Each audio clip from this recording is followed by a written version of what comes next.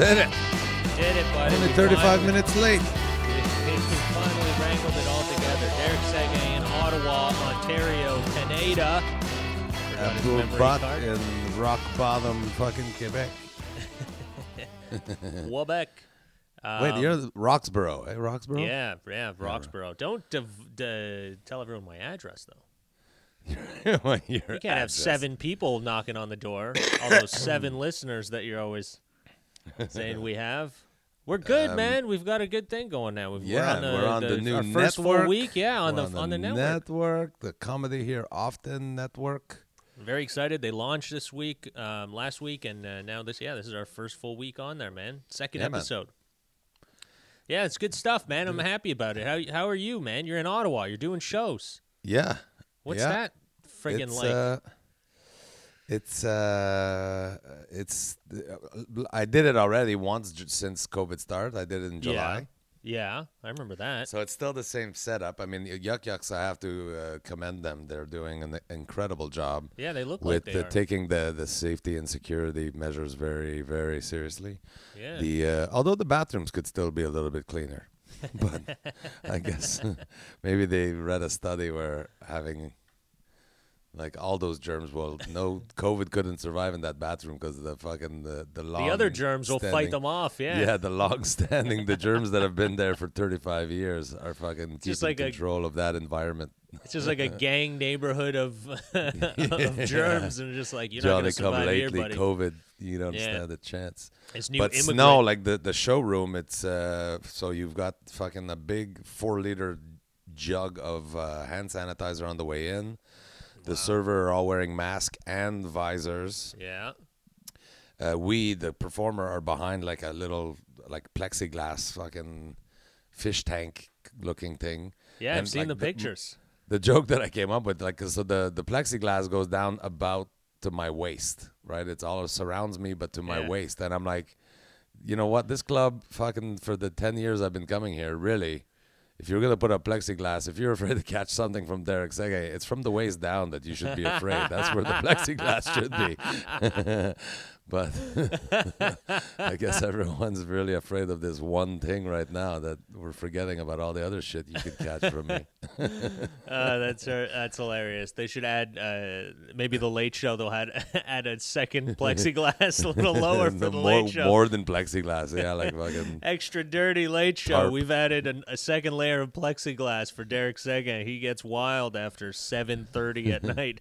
Yeah, that's the other thing. That's weird. It's thankfully it's November, right? So it gets dark earlier. Yeah. But 7:00 showtime is still, it's pretty early. Like, we're done. I'm done by 8:30. Yeah, That that's leaves a lot of drinking time. Yeah, well, you know what? At least, it gives you some time to just go relax after. You don't finish late and have to look for a Boston pizza. There's probably still some stuff open. No, that's the last call is 9. Oh, it's And true. So everyone- everything's and everyone closed has at to 9. be out by 10. Jeez, what a time to be alive. Yeah, I know. It's weird, man. It is weird. Yeah. And there's something weird going on in the hotel that I'm in. Like, there's security guard on either end of the floor. Really? And I'm like, what is it? Prisoner? They say it's because there's some government dignitaries staying here. That's why there's security. I don't believe them at all. I think that's I don't a load think of shit. I think it's prisoners waiting to be fucking transported somewhere. Oh. What fucking dignitary would they send to this hotel? Let's see. It's a fucking shithole. This is the next 2-star, the new 2-star review should be. Got to of be this some. place. Yeah. We should do it at that place. It's probably like a dignitary from a country that we don't. We're not close allies with. Just like one of those countries that we're kind of okay with, but Kazakhstan or something. Yeah. Stick 'em with that Borat's staying shithole. down the hall. That's funny, man. Yeah, that's crazy. I wonder. Yeah, there must be something because they. I mean, I know they're storing, like they're keeping, And they're not even good security. They're like whatever, a rental company. Rental, yeah. Yeah. Dude, they're like 24-year-old kid. they're playing the on his ones phone running all day. everything now. They're running all the like all the government. Like even when you go to the weed stores in Quebec, it's like one of those like scrappy security guard, that work at the front door. It's like no more government employees to do that. They can't hire government security. I guess it costs. You'd rather But I don't think it's cheaper because in the end of the day, it's still like what? I mean, yeah, the guy doing it is no making benefits, peanuts. no insurance. Yeah, That's all on the other company. It's all, and like when you cut the job, you don't have to give a package. Like the job is just doesn't exist anymore, and it's not your problem. It is. There's a lot of carrying cost with having employees. Yeah, for sure. And so, for me, like when I quit my job to go into show business. In fact, I thought I was going to be an actor, right? So I thought I wanted to be able to manage my own career and things. So I actually started a business where I was doing advertising things on the side, but to free up time so that I could manage my schedule and all that kind of thing. So the government had a wonderful program for entrepreneurs that they gave you free courses. Okay. To learn how to do things. So I took some accounting classes in that, and you really start to see. Being an employee of a company that does have a lot of those benefits, like health and dental and prescription drug and life insurance and all that. The company have to pay for office space and all. So this COVID thing, sending everybody home. There's so many companies. Like I've done corporates in the last month for several companies that I'm doing these shows and I'm going into their employees' houses because they've been sent home since like April or whatever. They've been working from home. And the two last company that I did, they said, we think that 80% of those people are going to remain in those jobs. Their productivity seemed to have gone up. Yeah. Their health, happiness, like right there. Yeah, for sure. You don't have to sit in traffic anymore. If you need to take 2 hours off in the middle of the day to go to a parent-teacher interview, that's fine. As long as you get the job done, you finish it after dinner if you want. Yeah. But, like they're all, the companies seem to realize that they can trust, 90% of their employees can be trusted to get the job done. What I mean?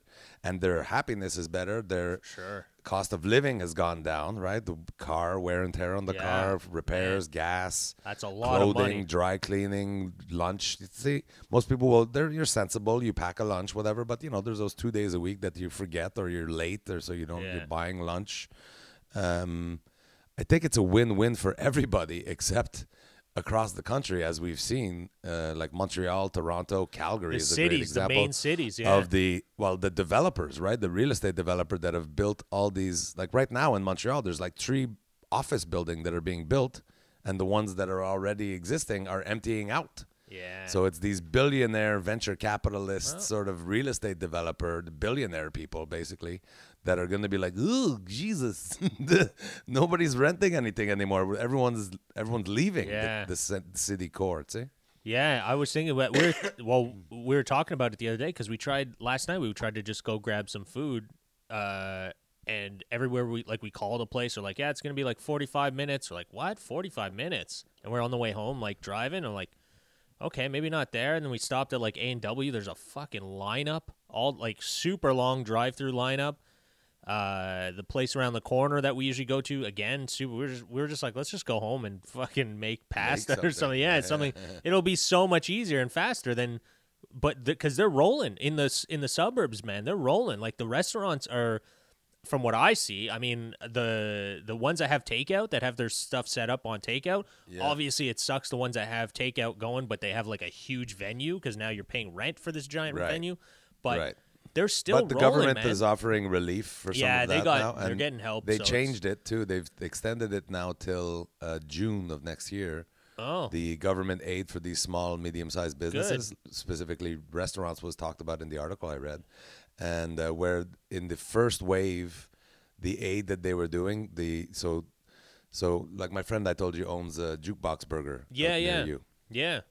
So what he had to do was get this form, fill out his part, and then give it to his landlord.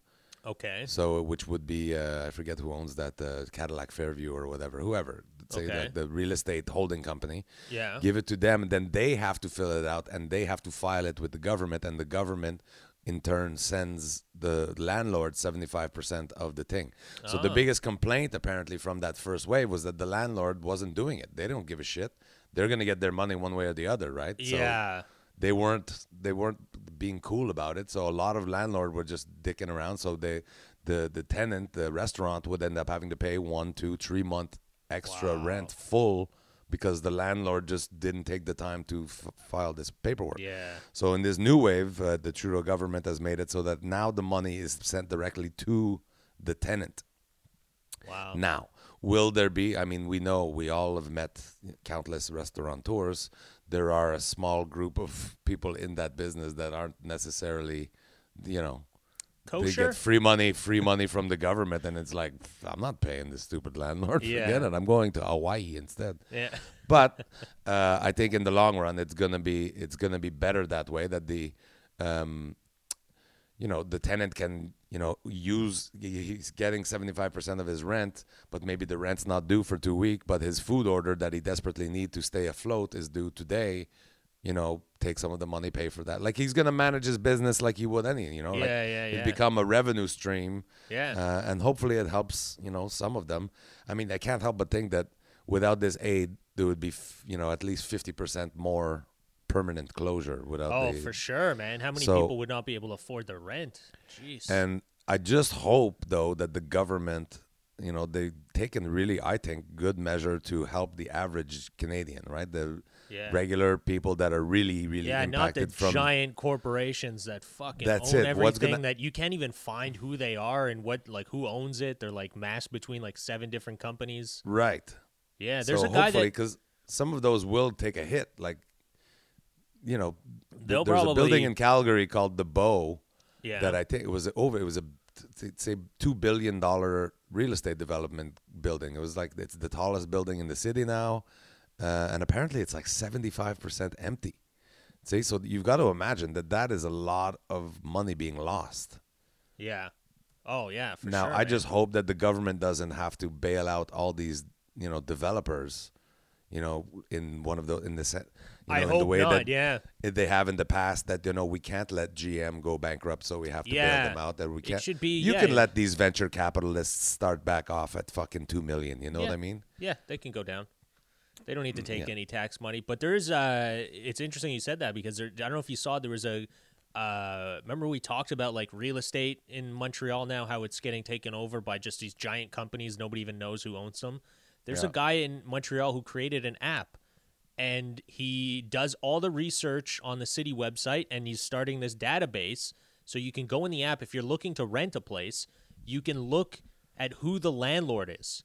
So you can look to rent and avoid renting in places that belong to these huge no-name, like these corporations venture that are hiding, capitalists, just hiding behind who knows what, that are buying up all the real estate and driving up the market. So you can specifically just rent from, let's say you own a building or I own a building, like a regular person that owns a building or is not like some conglomerate that just buys up all the real estate and now raises the rent.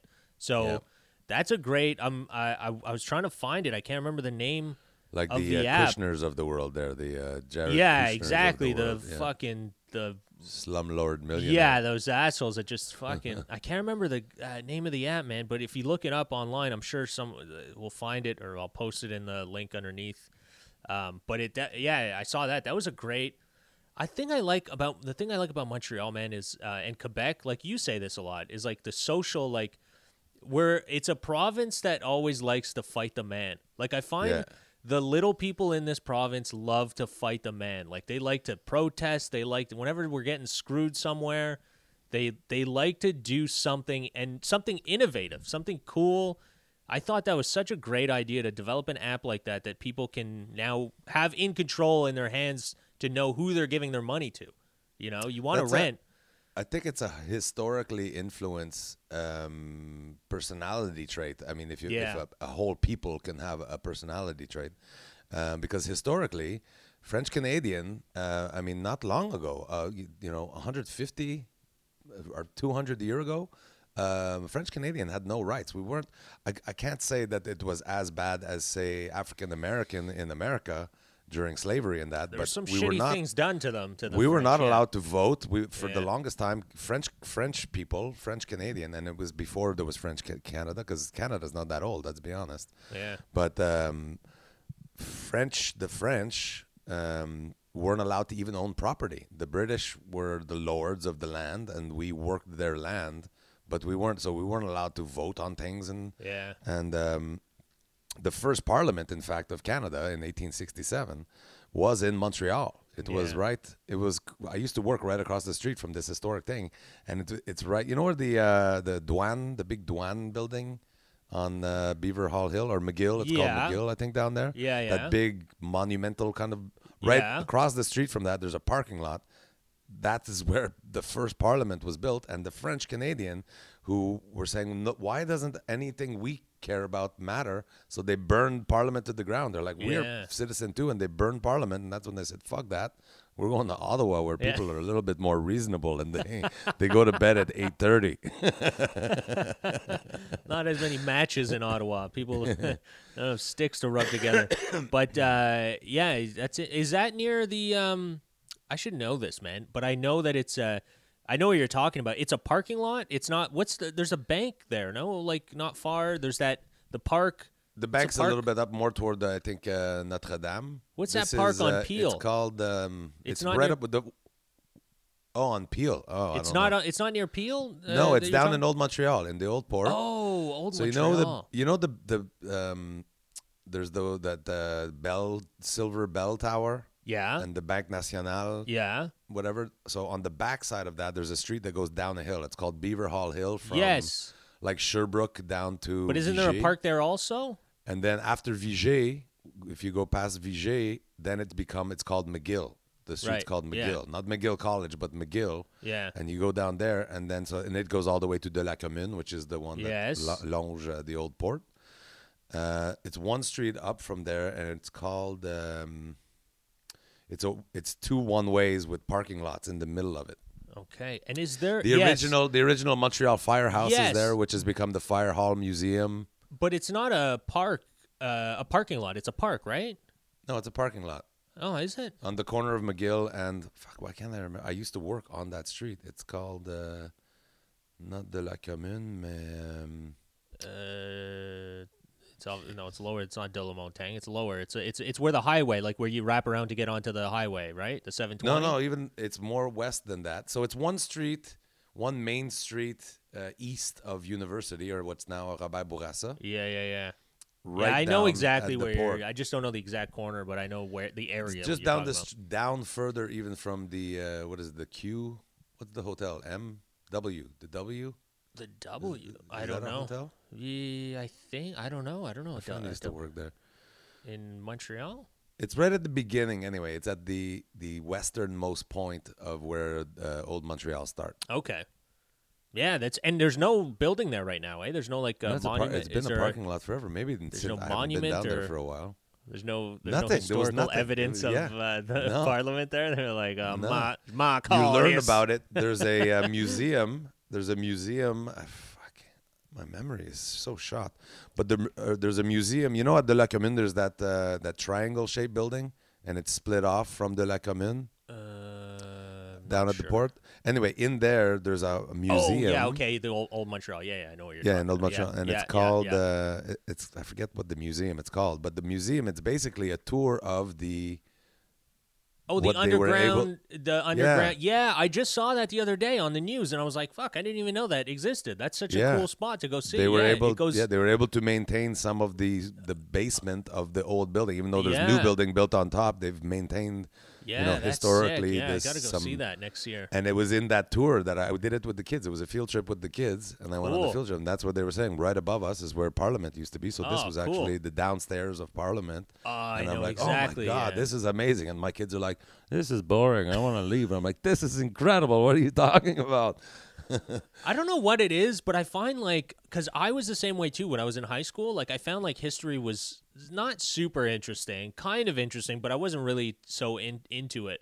But I find maybe 4 years after getting out of high school, I started traveling throughout Quebec a lot more, and I went up north a lot to work on videos, and I'd go, there was historical paths up that way, and I was like, oh, that's what we learned about in school.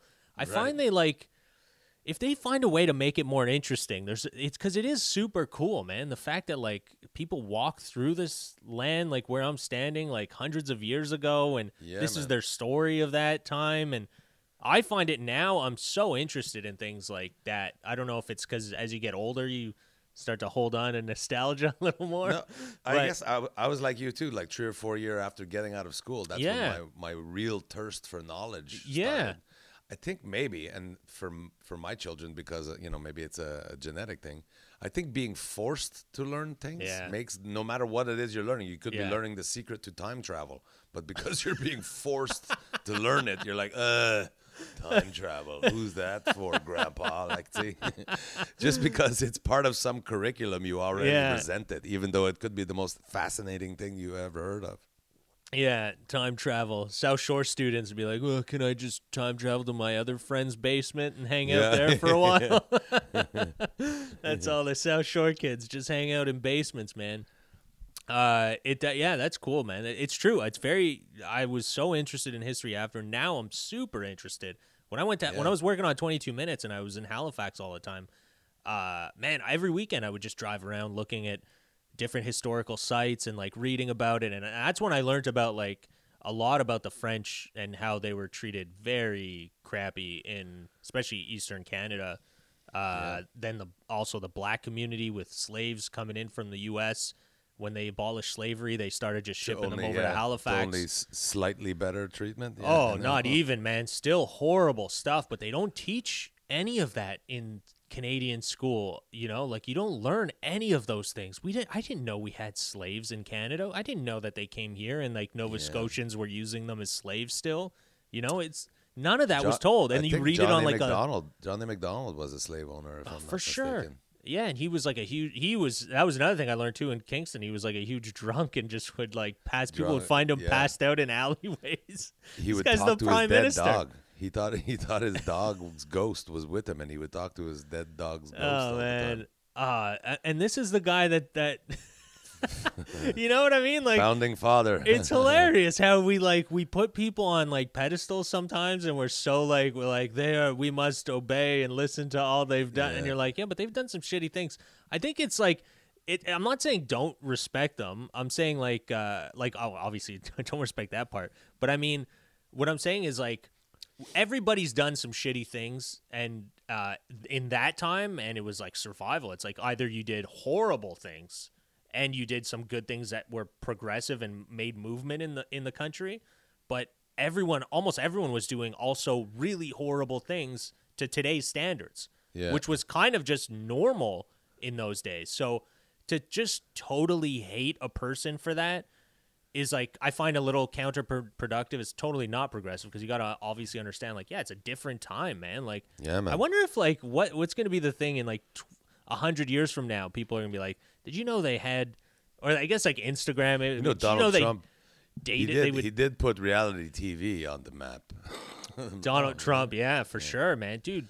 I can't believe. The stuff that's going on right now, like with him alone, just is like wild. Like this guy's a psychopath. It is incredible that when you go on the President of the United States Twitter, every single fucking post have a notice from Twitter saying this is false. These are false statements about election fraud. It's crazy, man. And this is I tried for the last few weeks. I've been avoiding watching or listening or looking at any of his tweets. But like I just kind of glanced, like you get the news that just passed by with a story, and I see it. And I'm like, this guy is nuts. Like the stuff he says and the things that he's doing, like he's just totally. He was sharing a bunch of videos from this network, like one of these online news network that's obviously GOP fucking slanted. That I've never even heard of though. But they're like. He's just retweeting all these segments from this. He's a psycho. And he's definitely racist. Just crazy. And he's got so much support still. There's still all these people that are like, this is a fraud. America. It's a hoax. Dude, some of the things people say, too, about a lot of things now, it's like, I think we're getting crazy. Like, can we tone it down a little? We're getting a little wild. What's it like in Ottawa, though? Is there, I guess it's probably very quiet. There's not a lot of people on the streets. Maybe still going less. out? I mean, it's hard to say. I mean, the weather's getting colder. This is a big rake the leaves weekend. It's a little mild today, so people might be working outside. But there's people for sure. Like there was a couple of stores when I went. So we were. You don't know this because who knows when we'll post it. But we were late starting the podcast because I brought all my equipment to Ottawa, but I forgot to bring a memory card, so that happens. I had to shoot out to get a memory card, and there was like 3 stores that I passed on my way there that there was a lineup outside because you're only allowed, I don't know, 8 people inside at a time. Right. So there was an art and craft store that had a lineup of people waiting to get in, the librairie, the bookshop, and that had people waiting to go in. Yeah. So no, it's cool. It's weird. I mean, we're only allowed 50 people at the shows. Yeah. And with social distancing, I mean, to get to 50 and socially distance safely, I think we need to have mostly tables of 4. Okay. Right? So 4 people living in the same household. It's you're not going to get to there. So I think last night and tonight we sold out at 46 or 47. Okay. Because of the way that the table are, if we want to have people at a safe distance everywhere, we can't quite get to 50 just based on the geography of the room. Yeah. But I find people have been very, in Ottawa, more so than when I did the shows in Vancouver and Edmonton. Yeah. People after the show are like, "Oh, thank you so much for coming to do this. You know, this is we really need a laugh at this time." And I'm like, "Wow, well, thank you for coming because I was about to murder my children if I didn't get on stage soon." So, but people are really like the people that are the type of person that will brave whatever or just say la merde. It's that. Basically are reasonable people that know that if I'm cautious, I shouldn't get it. And if I do get it, I'm probably not going to die. And if I'm going to die, well, I'm going to fucking, I find people are not being reasonable. There's people that are so extreme on there's these ones that are, it's a hoax. It's not even real. Yeah. Right up until the point where they fucking die of the thing. Did you see those people? Like Chicoutimi or something like that? Yeah. No, I didn't see the ones in Chicoutimi. They're in the hospital saying that's not why I'm sick. It's a bullshit. And then dead. Yeah, I saw. Well, there was a video that went viral in the States about a nurse somewhere. I can't remember where in the States that she said the exact same thing. She goes, "I'm telling people that they're this sick and they have to be put on a ventilator because they have COVID, and they're still looking at me going, it's impossible. It's not real."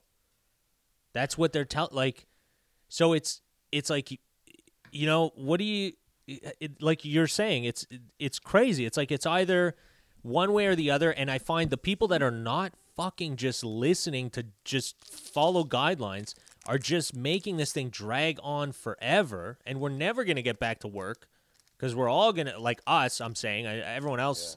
I feel like a lot of other people are. Everyone else has found a way to work. We're the only, comedians and entertainers and musicians. Everyone, we're all fucking and people that run venues and waitresses bookers, and waiters. Waitresses, people that working in the restaurant. It's just like, man, if you don't stop, and then the worst part is like, people that work in those industries and then are still not following the guidelines, and they're like going out and partying with their friends or going to different traveling, and you're like, dude. You can't work. Doesn't that bother you that you can't work because this thing is just dragging on? Yeah. And fucking nobody's like, to me, I just get annoyed. That's why I've just started focusing more on the online stuff and videos and just doing that rather than even stand up, because it's like, fuck, nobody's listening. So we're never going to get to that point unless there's a vaccine and it starts to diminish the numbers with a vaccine. Remember I was trying to get you to come to the Sudbury thing, and I'm like, come on, man. And you're like, nah, it's just going to get canceled, and I'm going to be disappointed and whatever. Yeah. I'm like, no, man, they're in the green zone. It's going to be fine. Yeah, you're they got downgraded to the yellow zone 2 days ago, and the shows are canceled. There you go. See? Told you, man. I knew it. I knew that was going to happen. It's like we're all holding on. I feel like as comedians, entertainers, even I see these, people we know who promote or shows or who are in the business of booking shows. And they're super well, look, we got Live Nation announced they're going to start doing this now. This is a great step forward for. And I'm like, no, it's not. None of that shit is going to work, guys. I love the optimism, but could we just be realistic and look at what's really happening and how people are what the trend is going, and just understand it's not going to fucking work, man, unless they come up with a rapid test that's super accurate. That you can just test somebody right away as soon as they come into your venue, that they're safe, then for sure, then that's going to change everything. Like one of those Star Trek scanners, whatever. Nope, you're COVID free, but you might want to check into that chlamydia.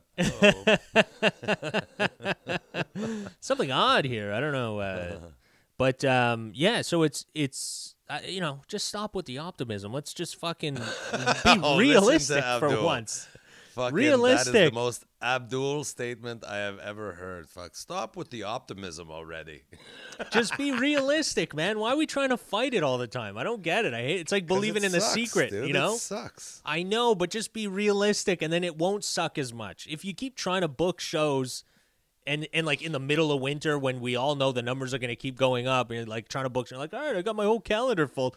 Dude, that's going to crush your heart when like you're a month away or not even like a week away and then all your shows get canceled and you're like, fuck. You know? Well, just focus on something that's not going to, not going to get canceled in any way and try and build that, you know? I think there's a new we just have to find new ways of doing everything we've been doing. And it's going to suck for a few years. I mean, this is our generation's bullshit that we have to go through. Yeah. We went through wars. You know, we didn't go through any We're real war. Lucky. I still feel very lucky. Yeah, man. It's there.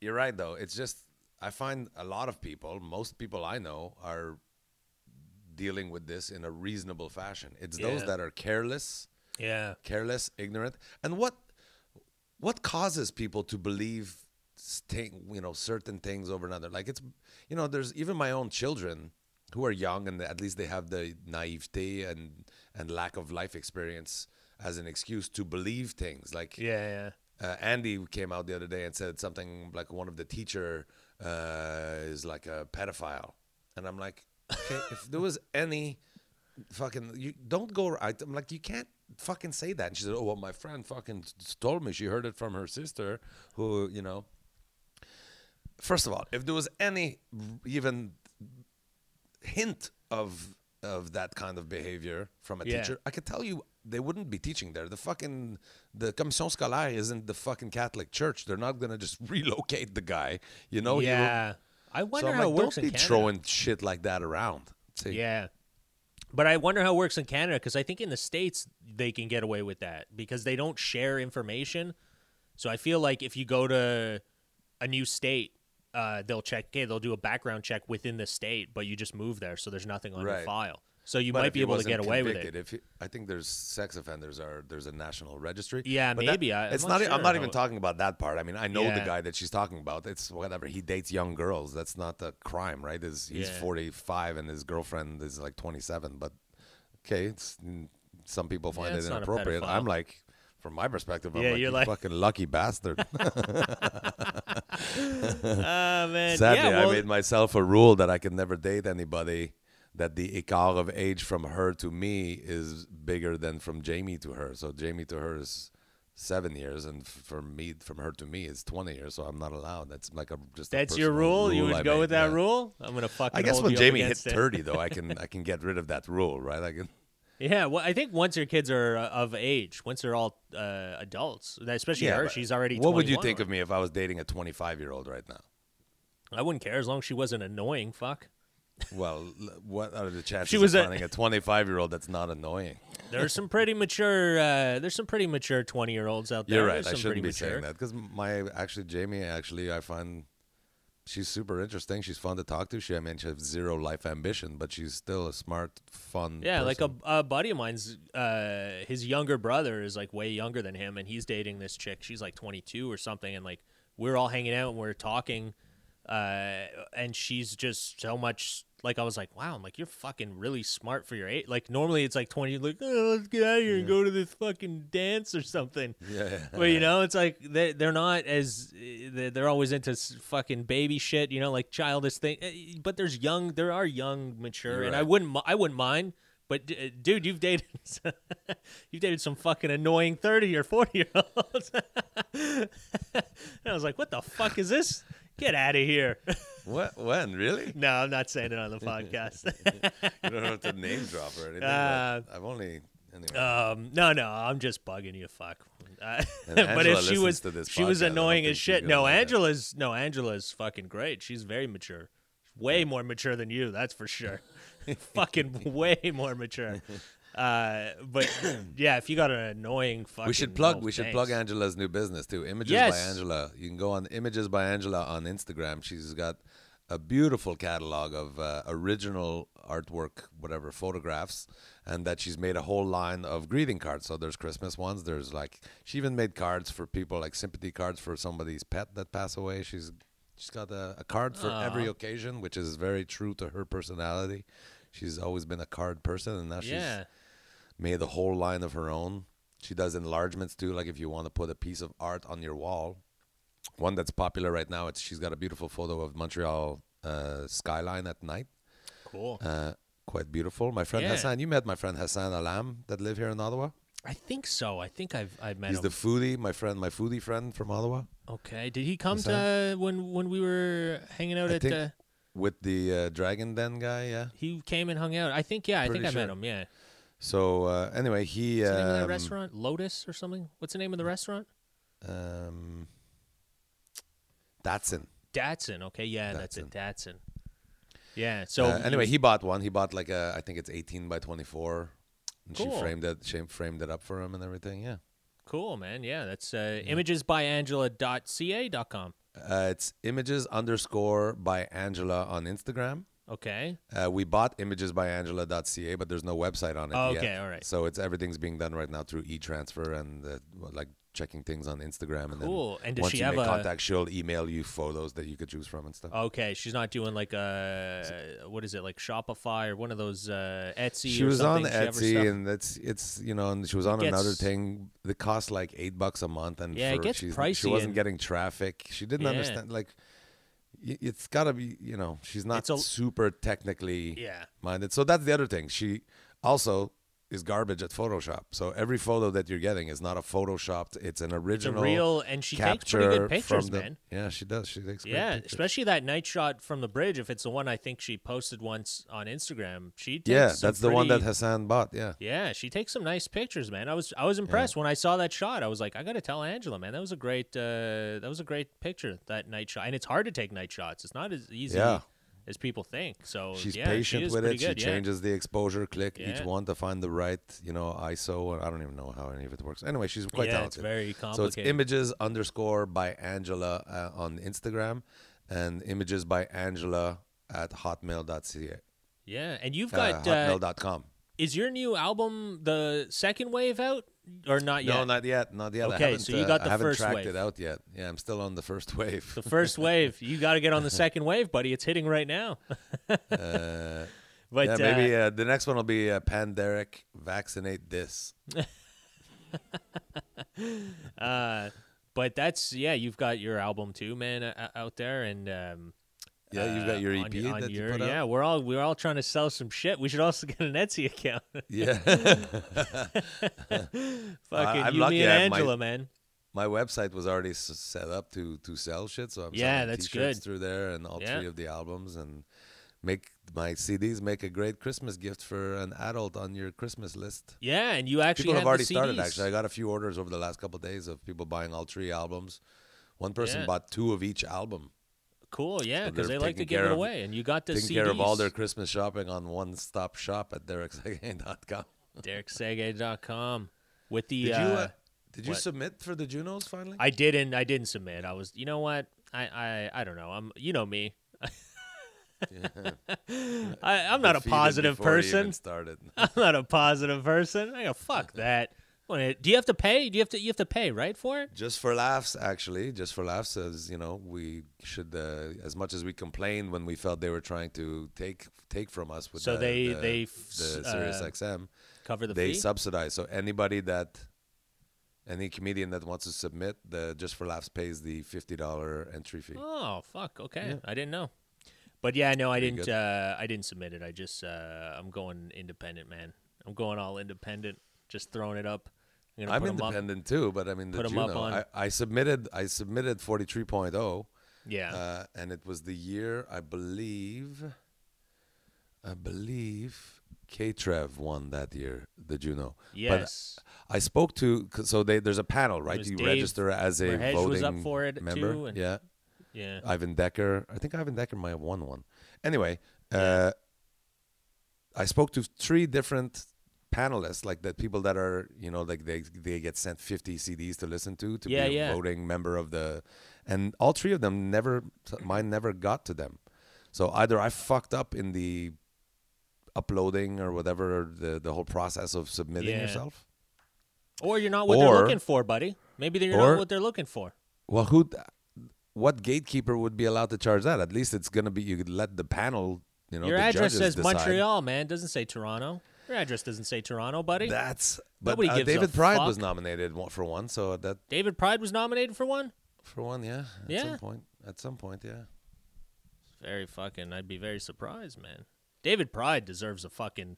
Out of all the joke writers in this country, David Pride is by far like one of the top joke writers in this country. He's pretty there is prolific, no fucking. for sure. When you come to joke writing, man, smart jokes, that guy is fucking hilarious, man. Yeah, he's gotten darker, too, over the last couple of years. I love it, man. Not darker, but edgier. No, but sex he's jokes and he's letting his fucking frustrations out on the stage. I love it. I love it. I think he had something to do. I think someone, I can't remember the story. Someone lost when they their shit set at the the fucking Comedy club Nest on fire. Him. Yeah, it was because of David Pride, right? Yeah, Did we talk about this on the podcast? We talked about the fire, but I don't know if we talked about that.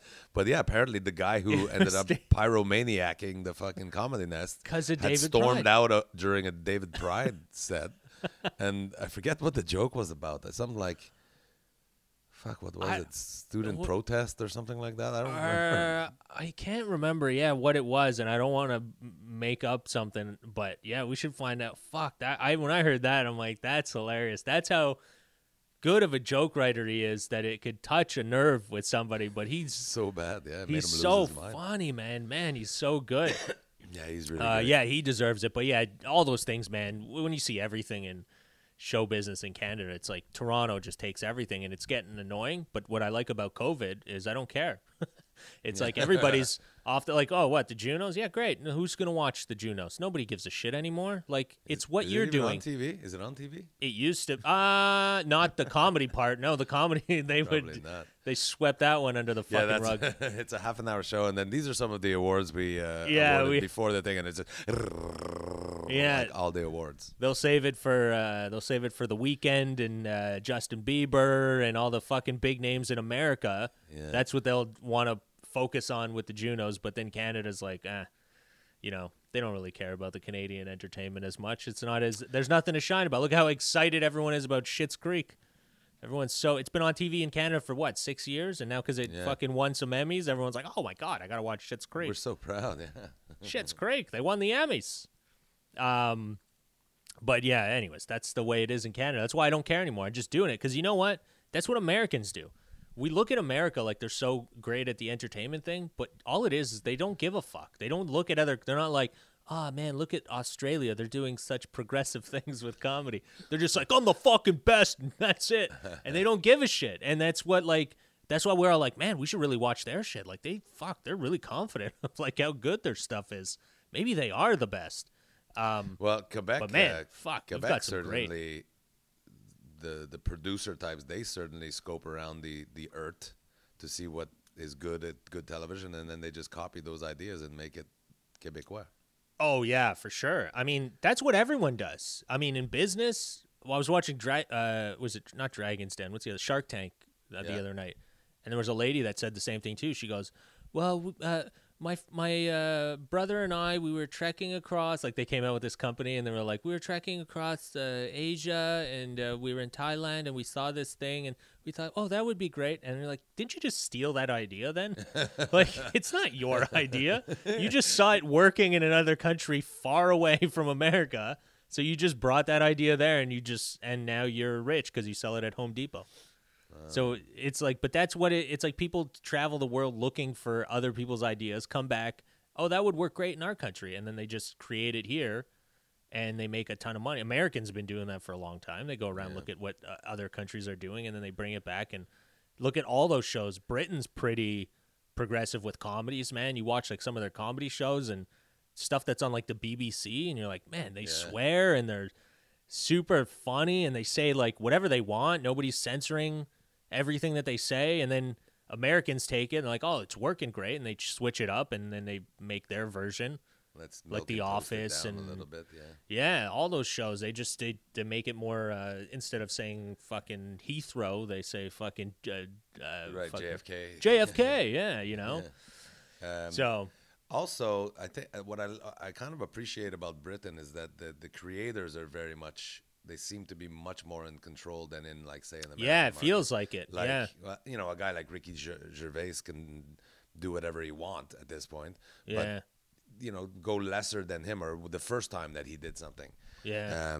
They don't do it until the network cancels it, right? They do it. This is the story I wanted to tell. Now I'm done, and we stop. Yeah. Right? If that's 10 episodes, fine. If it's 12, it's 12. If it's 8, it's 8. They don't try to drag it on forever because it's making as long a ton as it's of getting money. viewers, we're making it. You know what I mean? So exactly. it tends to lose things, which is why shows like Seinfeld that were really good until the very end. Yeah. It's interesting, right? And Seinfeld too. He left while he was on They top decided to, because he was like, we got nothing else. You know, like we were already forcing it. And it ended up being good, but it got to be more and more hard work and kind of, forced. Comedy shouldn't be forced. Yeah, no. And you should be passionate about it. So if you're not, then just walk away, because then it's going to start sucking. You got to be, you know, excited about it. And being told a format as an artist. Imagine, like, you're an artist and being told, like a sculptor, you've got this much clay. You're only allowed to use this much clay. Yeah. That's the hardest thing. A painter, here you got 6 colors. Use these 6 colors. You know, to make like the BBC shows. Sometimes they're 26-minute episodes. Sometimes it's 37-minute. Like I don't know how they fit that onto television programming. Yeah. But in America, if it's 22 minutes per half hour. Yeah. And it's 13 episodes, and you know, it's a very strict parameter to have to build your, even more so for a drama. Like dramas that have a full arc throughout the whole season. I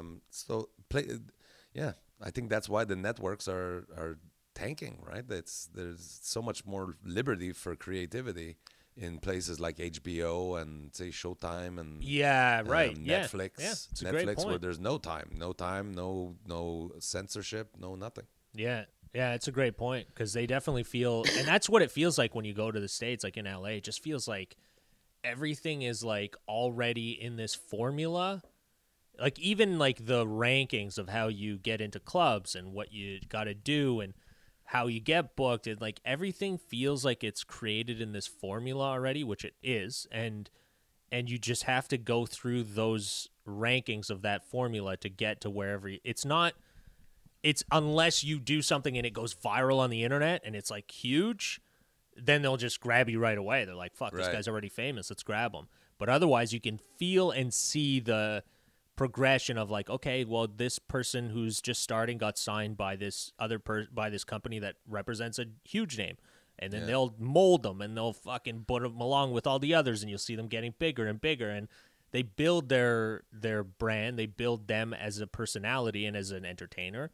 Not like Canada, of course, because we don't have funding, we don't have money, we don't have anything. There's no fucking, they don't create even Canadian comedy or entertainment TV shows. It's apart from the CBC. I think Sandra was saying that on the town hall for Canadian, for Cask. She was saying that the other day about like how I think it's only CBC that's producing Canadian comedy right now. Nobody else is doing Creek, it. CBC? I thought Schitt's Creek CBC. was a Bell property. Nope, CBC. No? Yeah, okay. CBC. And I think it's like, I don't know the logistics fully, but I think it's like CBC, but sort of not CBC. CBC probably with Eugene Levy's production company with his like that. half kind of thing, and they did it. But yeah, no, I mean, all props to them doing great and everything. But I think Canada has some great shit, man. We just fucking need to push it more. Hey, let me ask you: Have you paid your dues for the Cask? I have, yeah. I think they just took it off my credit card without even asking me. I just saw a fee or something. I think I saw a bill go through. $50. That was like, it was like in the middle of the summer or something, I think. I don't know how many comedians listen to the podcast, but I would encourage every if you Canadian can pay it. comedian, improviser, sketch artist to support I just paid my this, Writers Guild. Did support you? it. Yeah, it took. They keep sending me emails. I was like, I'm not fucking writing anything. You're not getting shit. I've opted out of every Writers Guild contract I've had. I've always opted out. So Really?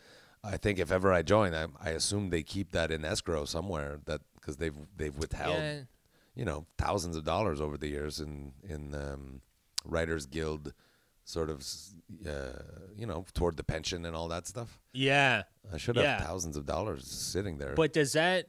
Yeah, if you got, I don't know, you should look into it, man. Because even like with ACTRA, like I got a nice little chunk of retirement from that I just saw the other day, and I was like, ooh, nice. That's I'm up to like 30,000 in ACTRA. Yeah, that's good. Yeah, so that's cool, man. And I've got like 700 in Udea.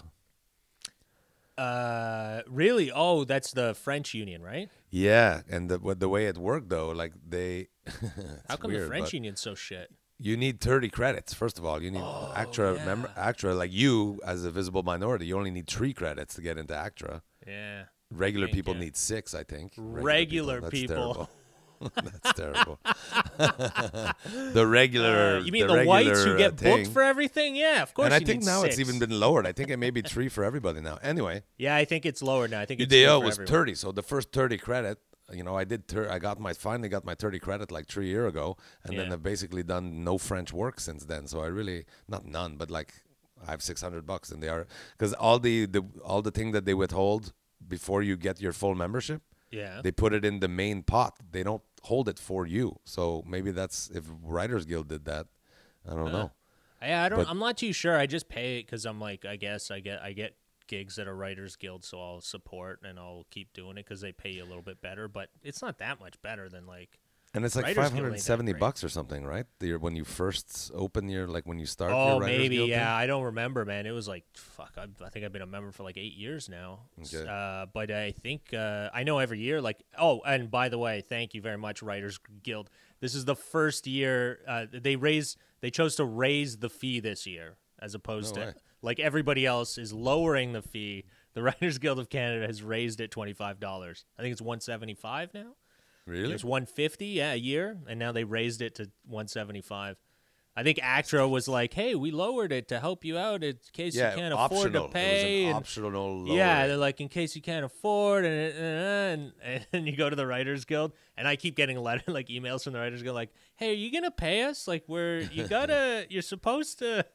It's like due in like April, and I just paid it last week. But I'm like, what are you gonna do?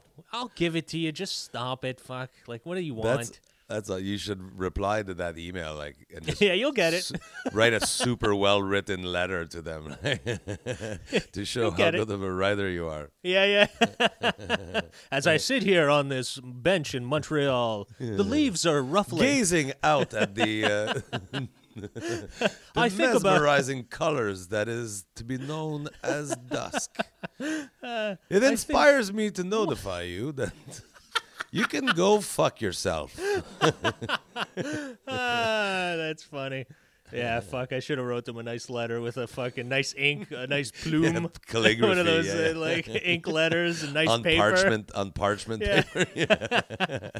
Tied together with a ribbon. Dearest Writers Guild of Canada. Those wax seals, like a fucking wax stamp on it. Oh, man. Fucking Writers Guild. That'd be fun. All right, buddy. We're going to do the picks. We're at the end of this. All right. Yeah, let's do it. End of the roll. Let's do the picks, baby. I got to say, I kind of blew the Thursday night game. I really thought the Cardinals were underdogs, but I thought with 3 points they would have had enough, and they lost 28-21. I knew it was going to be a high-scoring game, but it wasn't quite. I said over 46, I think, and it got to 49. But anyway. So it blew that one. Hopefully that's my one fuck up for the week. Anyway, let's not dwell on that. Let's move on. Undefeated Steelers at Jacksonville Jaguars. I definitely, I think the Steelers are going to cruise a little bit. I wouldn't be surprised if Ben Roethlisberger doesn't even finish this game because they're sitting there 9-0. Let's keep everybody healthy, right? So they might have some second stringers playing. But I still think the Steelers are going to walk out of there with that one. So Steelers over the Jaguars. Panthers, Lions. Christian McCaffrey is still back to the best of my knowledge. I think the Panthers are going to handle the Lions. Patriots, Texans. Now, the Patriots team this year, I can't figure them out. Some weeks they look like the fuck garbage, and then other weeks, last week, they looked really good. So, I got to say, the Texans have not been lucky this year. They've lost a few close ones. Bill Belichick, if it's close, he'll find a way to beat you. So, I'm going to go Patriots over Texans. Baltimore Ravens last week in the cold and rain looked like shit. They got handled by the Patriots, actually. I couldn't believe it. And the Titans are a strong team. I think they're at home. They're in Baltimore. It could very well be cold again. I don't know if this team is, they have trouble with the cold. I can't help but think the Ravens are not going to let themselves lose two weeks in a row. So I'm going to go Ravens over the Titans. Eagles, Browns. I mean, the Eagles could play fucking a girls' football team at this point, I think, and still lose. They're so fucking bad. So I'm going Browns for sure on that one, even though Odell Beckham is out for the season. I think the Browns have enough weapons to win that one. Saints, Falcons. Now, Drew Brees got hurt. This is the first time that he's going to miss a start, I think, in 10 years. It's very sad. He busted up some ribs, had a punctured lung and shit. But I think the Saints have enough weapons. And again, the Falcons have been putting up huge scoring games, but somehow their defense they still end up losing. They've been ahead like 20 points twice this year and lost the game. So I think the Saints, and my guy, Taysom Hill, is the multi-utility guy for New Orleans. I don't know if you've ever seen him. No. He's quarterback. He's running back. He covers kicks. He does everything. He All literally around. does everything. He plays fullback. He plays Wow. tailback. He plays slot back. He plays tight end, quarterback. So I think, from what I've heard, he's starting the game because they have Jameis Winston as Drew Brees' specific backup. But apparently they're going to give Taysom Hill the start. I think it's going to be definitely super fun to watch. Yeah, that I sounds also like a fun game to watch. I was just about to say that. That must be really fun to watch. I predict a high-scoring game, but because Taysom Hill has Drew Brees passes, I think 4 out of 5 plays. Taysom Hill they have a bunch of plays. Even when Drew Brees is playing, they have a bunch of plays designed for Taysom Hill. So Drew Brees will line up as a receiver while Taysom Hill takes the snap. Wow. And when he does it, 8 out of 9 times, he runs with the ball, right? And he runs he's strong. He's like 6'2", 245 pounds, and fucking tough. Like he's always good for 2 or 3 yards, but 8 out of 9 times. But he's also a quarterback. So now you run 8 times. You run this play. Yeah. The defense thinks he's gonna run again, and then just boop, fucking touchdown. Like I hope he's getting a good paycheck, man. That's a good asset to have on your team. Yeah, he's only 3 or 4 years into the league. I think he's still on a rookie contract, so he may be making less than $1 million. Anyway, It's fucking. I'm super excited to watch that game. I think it's going to be high scoring, but I'm going to go Saints just because I love the Saints and I love this guy, Taysom Hill. Cool. Bengals, Washington. Washington, it's been a sad story. They've really had a garbage season so far. Alex Smith, who really had a terrible injury last year, it's nice to see him back playing. He's a good guy, good quarterback. But I feel like the Bengals are gonna play this one. They're gonna play this one hard. They've got the Heisman Trophy winner last year, Joe Burrow, as their quarterback. I'm gonna go Bengals over Washington, and they're the underdog. But I think the Bengals are gonna pull something magical out of this one. Chargers versus the Jets at the Chargers. The Jets are really garbage. The Chargers are up and coming. They've got a young, hungry quarterback. Fucking giant, too. He's like 6'6". Young guy, great arm. Not super precise yet. Hopefully that'll come for him. But I think the Chargers over the Jets.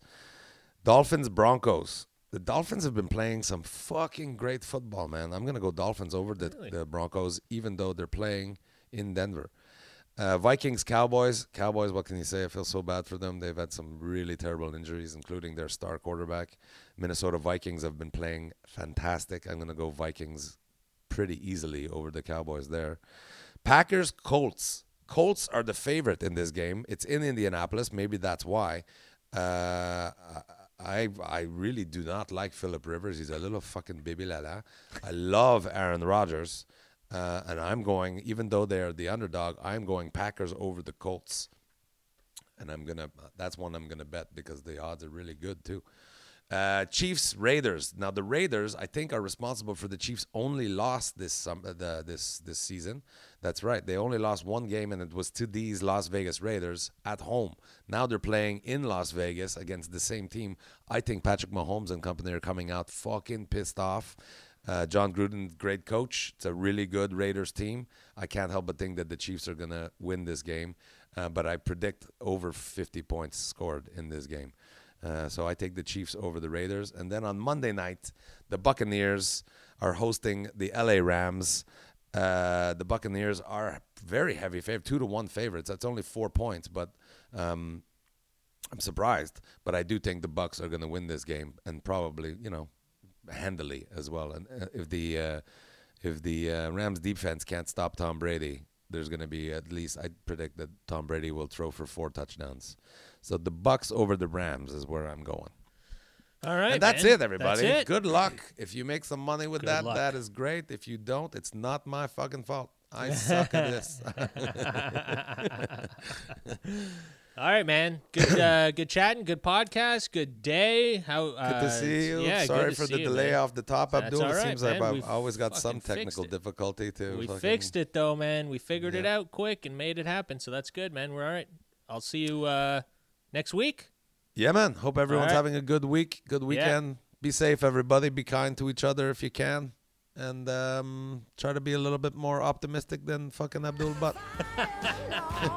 Stay negative, everybody. Stay negative. Take care. All right. Peace out. See you, everybody.